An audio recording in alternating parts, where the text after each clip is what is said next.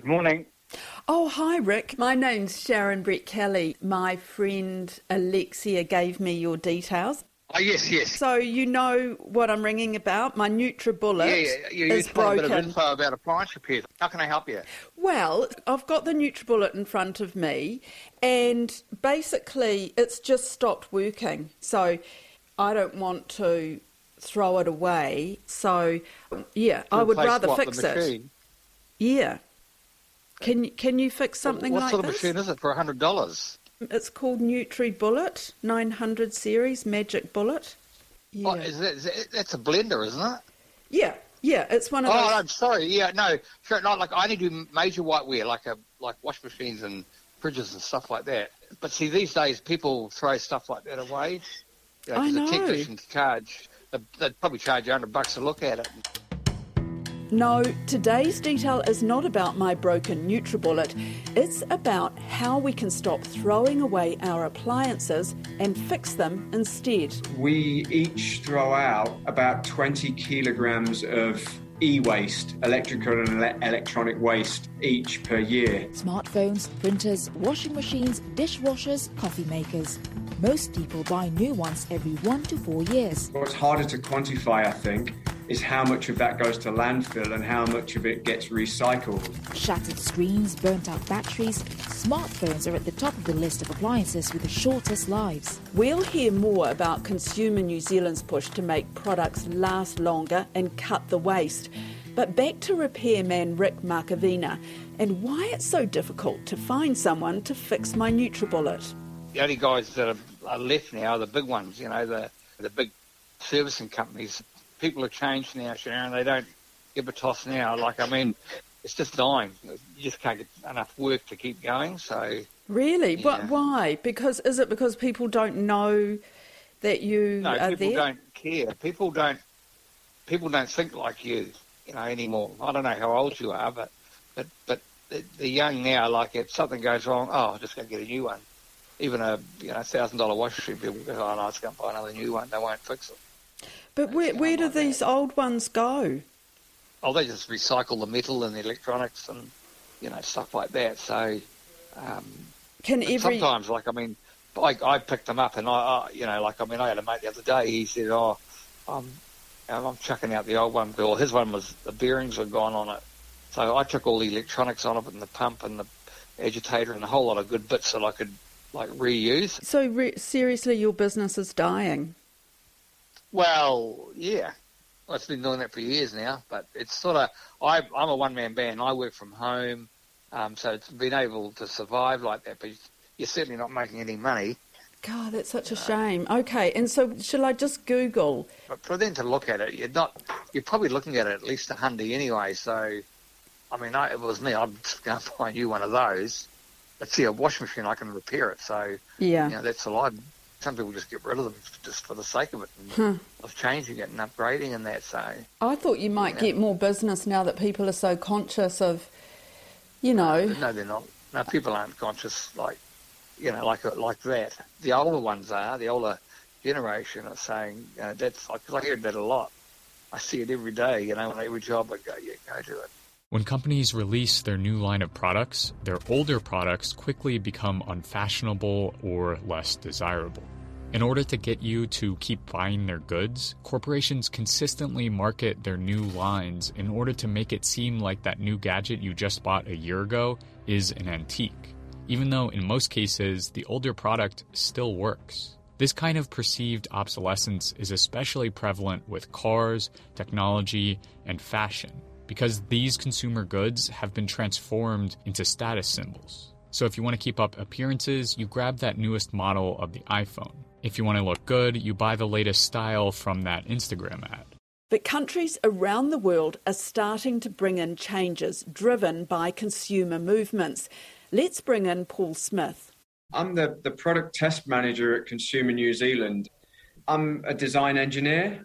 I've worked in a lot of industries like automotive and designing furniture at Formway, doing some teaching in product design at Massey in Victoria before I got here. So are you leading this campaign Built to Last? Yes, and it's something that that I see and we see as an organisation that has to change the information and advice that we give to consumers about products and which ones to buy, and actually fundamentally changing it to say, do you need to buy anything in the first place? Because what is your experience about consumers in New Zealand? We've been testing products the same way since we started 60 years ago, and but over that time, it used to be an issue that so many products weren't safe. The safety thing is still an issue in some areas, but not so much. And more recently, we're testing for performance to find out which products work better than others. And what we find, and what I think a lot of consumers find, is there's not that much difference now between products in performance. They all work pretty well.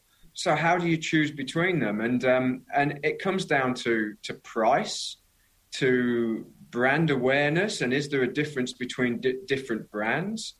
And actually, how long is this thing going to last before I either have to replace it or I'm being encouraged to replace it? Because it seems to me, Paul, that most products now aren't built to last. Like, they're not built to last a lifetime.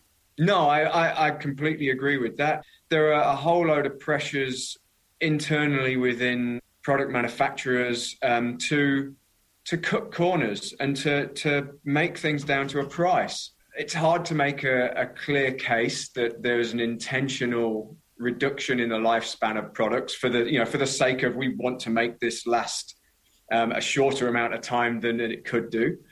But there are pressures to say, well, we need to do this because we need to sell this for so much money and we can't make it last any longer if that's our main goal. And that seems to be the driving thing within pretty much every industry you look at when it comes to manufactured products. Well, there is that phrase, isn't there, planned obsolescence, which I understand has been around since the 1920s. Yes, it's a fascinating story where that came from.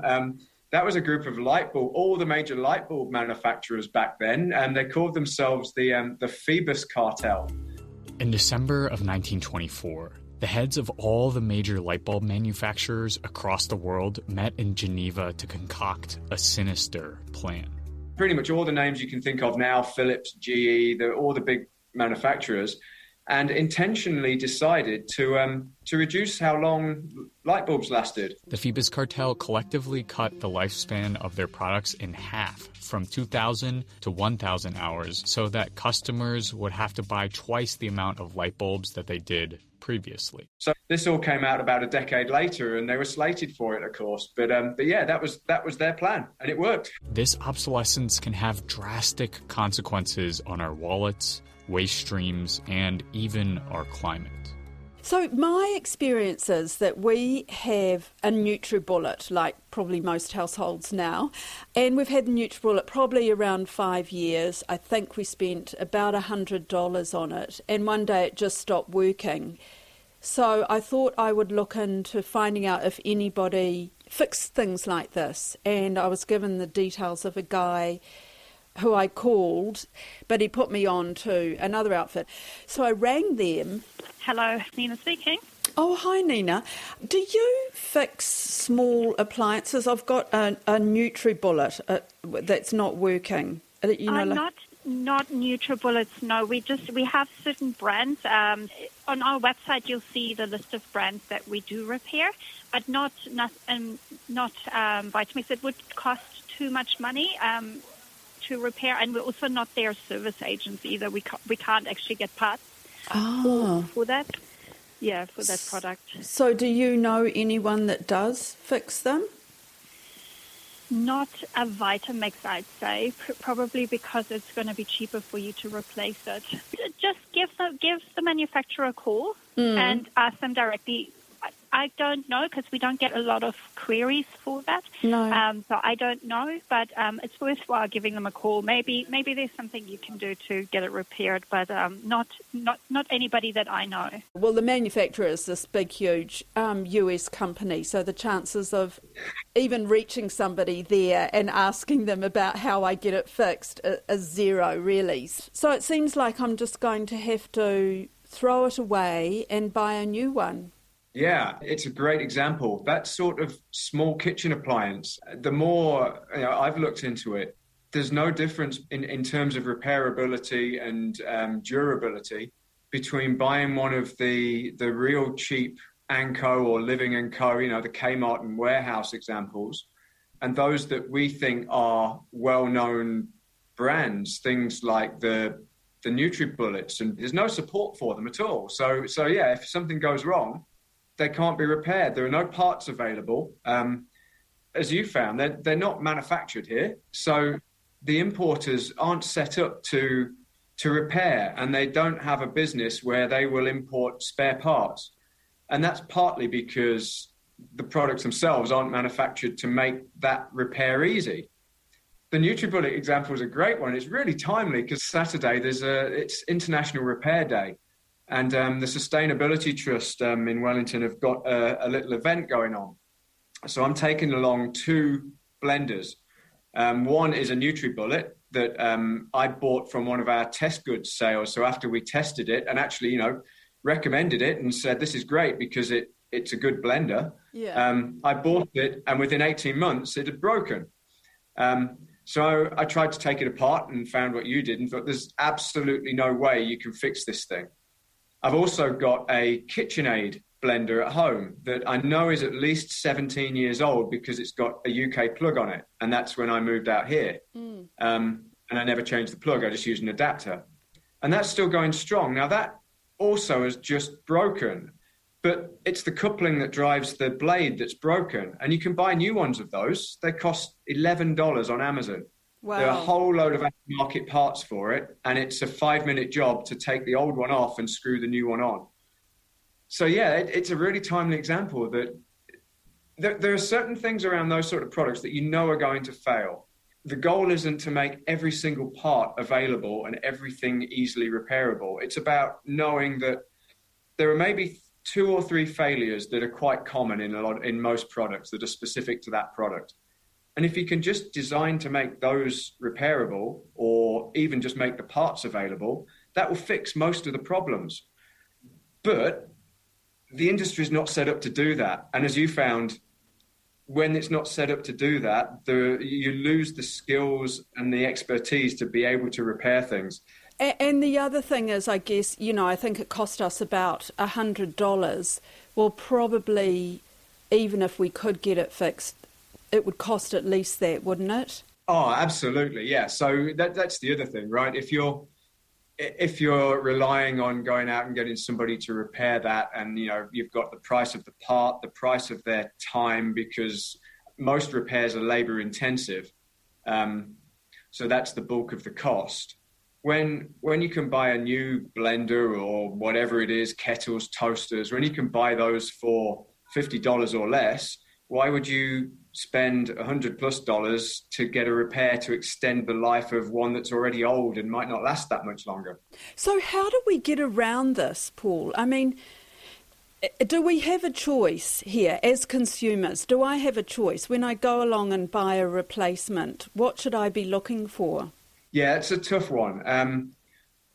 Because we're in a situation where there are examples of more durable, more repairable products that are better supported.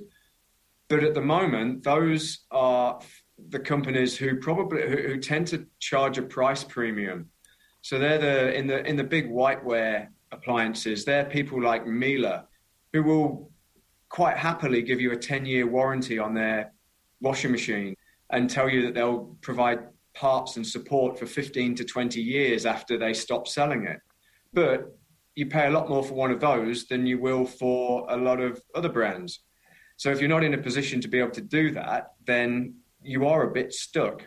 And particularly with that sort of small appliance, where what are your options? You either splash out on something really expensive, where you're buying that durability and repairability, or you're just trying to choose based on, brand awareness, brand reputation. But I think what we find is that reputation for quality isn't necessarily well-founded. It's grown up, but it's not. It doesn't necessarily mean that brand is going to support the product as well as it should. We're in a bit of a stuck situation at the moment. I'm personally frustrated. I had a fridge that broke down recently, couldn't get a part. When I eventually tracked down a part, couldn't get someone to repair it. After 5 weeks of running a chili bin in the fridge, I gave up, chucked out what was a perfectly good fridge. It was such a waste. Everyone's got a broken appliance story, even the Environment Minister David Parker. He's talking here to News Hub Nation's Simon Shepherd. In terms of your environment portfolio, the UK, the US and the EU are looking at right to repair legislation. So, if you've got a washing machine, the manufacturer has to have those parts, so you can do that. Is that something that you'd be interested in? Yeah, I'm interested in that, and we will be considering that as part of our review of the waste management. And what's the time frame for that? Again, we're expecting to make cabinet decisions on that later this year. That at the very least is starting to push manufacturers to make repair information freely available, because that's one of the things that sometimes it's really hard to even find out if something is repairable or how to approach it. And unless you're an authorised repairer, you can't get hold of parts, you can't get hold of manuals. So there's legislation that's saying this has got to start happening. And because these products are so global, we'll start to see that drip into us here. But I think, I agree. We do need our own legislation to help. It needs to have a little bit of a stick to push manufacturers to do this. The other side of it is consumers wanting and voting with their wallets that they're not going to buy stuff. But it's hard to see that that's going to make that much of a dent when you see the queues at Kmart. And what we don't want to end up is a situation where we might have the European Union, for example, are looking at electrical equipment in particular and making it a lot more prescribed that repair and durability has to be part of a product. We don't want to end up as being the small country that manufacturers can get away with dumping their other products on. I mean, we don't want to end up going, we can sell it in New Zealand because they don't have this legislation. They don't really care. What else would you like to see happen? I think there's sort of two levels of support that we need. We could make a lot more of our Consumer Guarantees Act. That's an amazing piece of legislation that is getting a bit dated now. It's not changed since 1993. That places the incentive on retailers and then the manufacturers to support their products for as long as is reasonable. So if I've got a blender and I don't get a reasonable life out of it as a reasonable consumer, it's up to them to fix that problem. And the Consumer Guarantees Act says the remedies are replacement, refund, or repair. So we could make a lot more of the repair part in that, because what we don't want to happen is something goes wrong, these products fail quickly, and then we're just given a refund or we're given a replacement, and that one that we're giving in just ends up in landfill anyway. So that could be adapted to put more emphasis on keeping something in use rather than just swapping it out. Because we've surveyed consumers recently and asked them, would you be happy with these remedies? And over 80% are quite happy with any of those. So it's not as if repair is seen as a lesser option. And that's where the repair by consumers or by the independent repairers needs to be cheaper and easier as well. And that's a harder thing to do. But there are things we can do. We've got a network of repair cafes. Imagine your bike wheel gets buckled, your vacuum cleaner runs out of puff, or the front screen of your phone smashed. You could buy a replacement, or you could get it repaired at a repair cafe. The repair cafe concept is now a worldwide movement, the first in Amsterdam, founded in 2009. Which is a completely voluntary run. It runs off donations and goodwill. And they're just spaces that run maybe once a month, once a quarter, and you can take all sorts of products in there, including electrical stuff. And just a group of volunteers will try and fix it for you. Okay. So I could take my NutriBullet to the repair cafe. You could, although I suspect you'll run into the same problem that you already have, that someone will look at it and go, yep, I can see what's wrong with that, but I can't do anything about it. Right. It's depressing. Okay. Another way that I'm really keen to push is the idea of giving consumers more information up front. And that's something that, again, we could legislate for. I guess the thing there is looking at something like a lifetime label. And the French have started to do that. The French government has mandated a repairability index. So mobile phones, lawnmowers, and a few other products, the manufacturers have to display a repairability score next to the price. Since the start of the new year, certain products are marked with a mysterious new logo here in France. Scores from 1 to 10 measure an object's repairability. They aim to encourage consumers to throw away less. The key phase for CO2 emissions is the manufacturing process. The longer appliances last, the more they can be repaired and the less CO2 is emitted. The new logos can be found on devices ranging from TVs to smartphones, computers, lawnmowers and washing machines. The index is controlled by the state but calculated by manufacturers, based on criteria such as the documentation that accompanies the product, how easy it is to dismantle, and the availability and price of spare parts. That's a way of pushing back onto a manufacturer to say durability and repairability is important. And this is the information we can give to consumers up front to help them make a decision. So at the point of sale, you can see that the Samsung whatever is more repairable than the iPhone doohickey.